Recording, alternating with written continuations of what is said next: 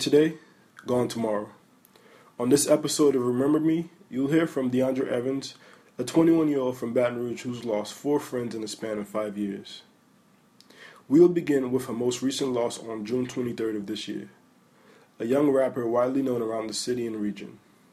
His name is Shannon, but everyone knows him as Young Reddy. Yeah, I've been knowing him for about 4 years now. My cousin and his cousin were together. And for a long time, he tried to get at me, but I had a boyfriend at the time. So I finally gave him a chance, So we were on and off for about 4 years. And I stopped talking to him because he wouldn't get himself together.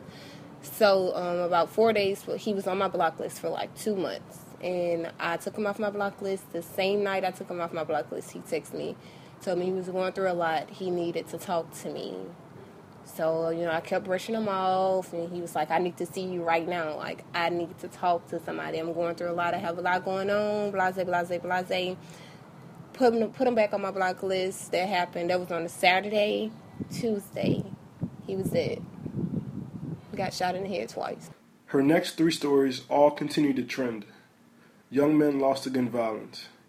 Channing Sandler in 2010, Bearden Charles in 2011, and Waikedra Kemp in 2012. My guy friend and I know they got killed in 2010. I actually went to McKinley with them.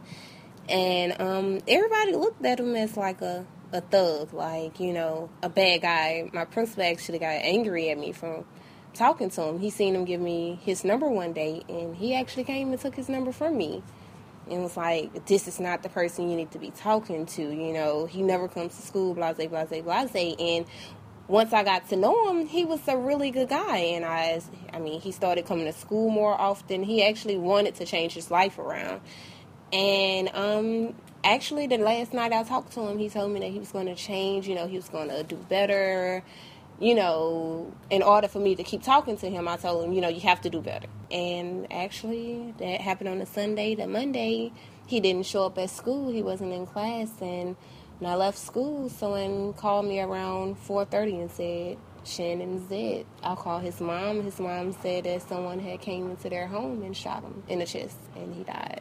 Next year, a guy named Charles, in March of 2011, he was trying to rob someone, and they shot him.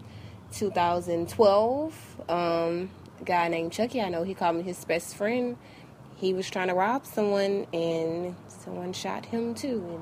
According to DeAndre, guidance could have been the determining factor between life and death in some of these instances. I think people do what they see other people do.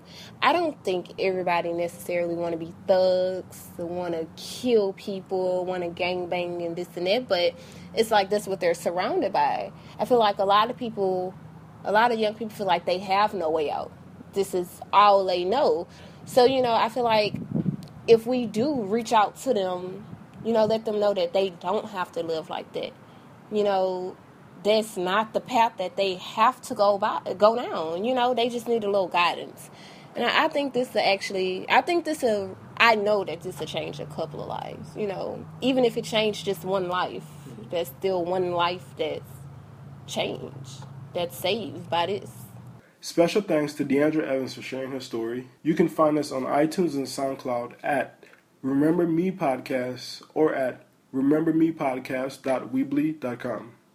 Thank you, and please tune in next time.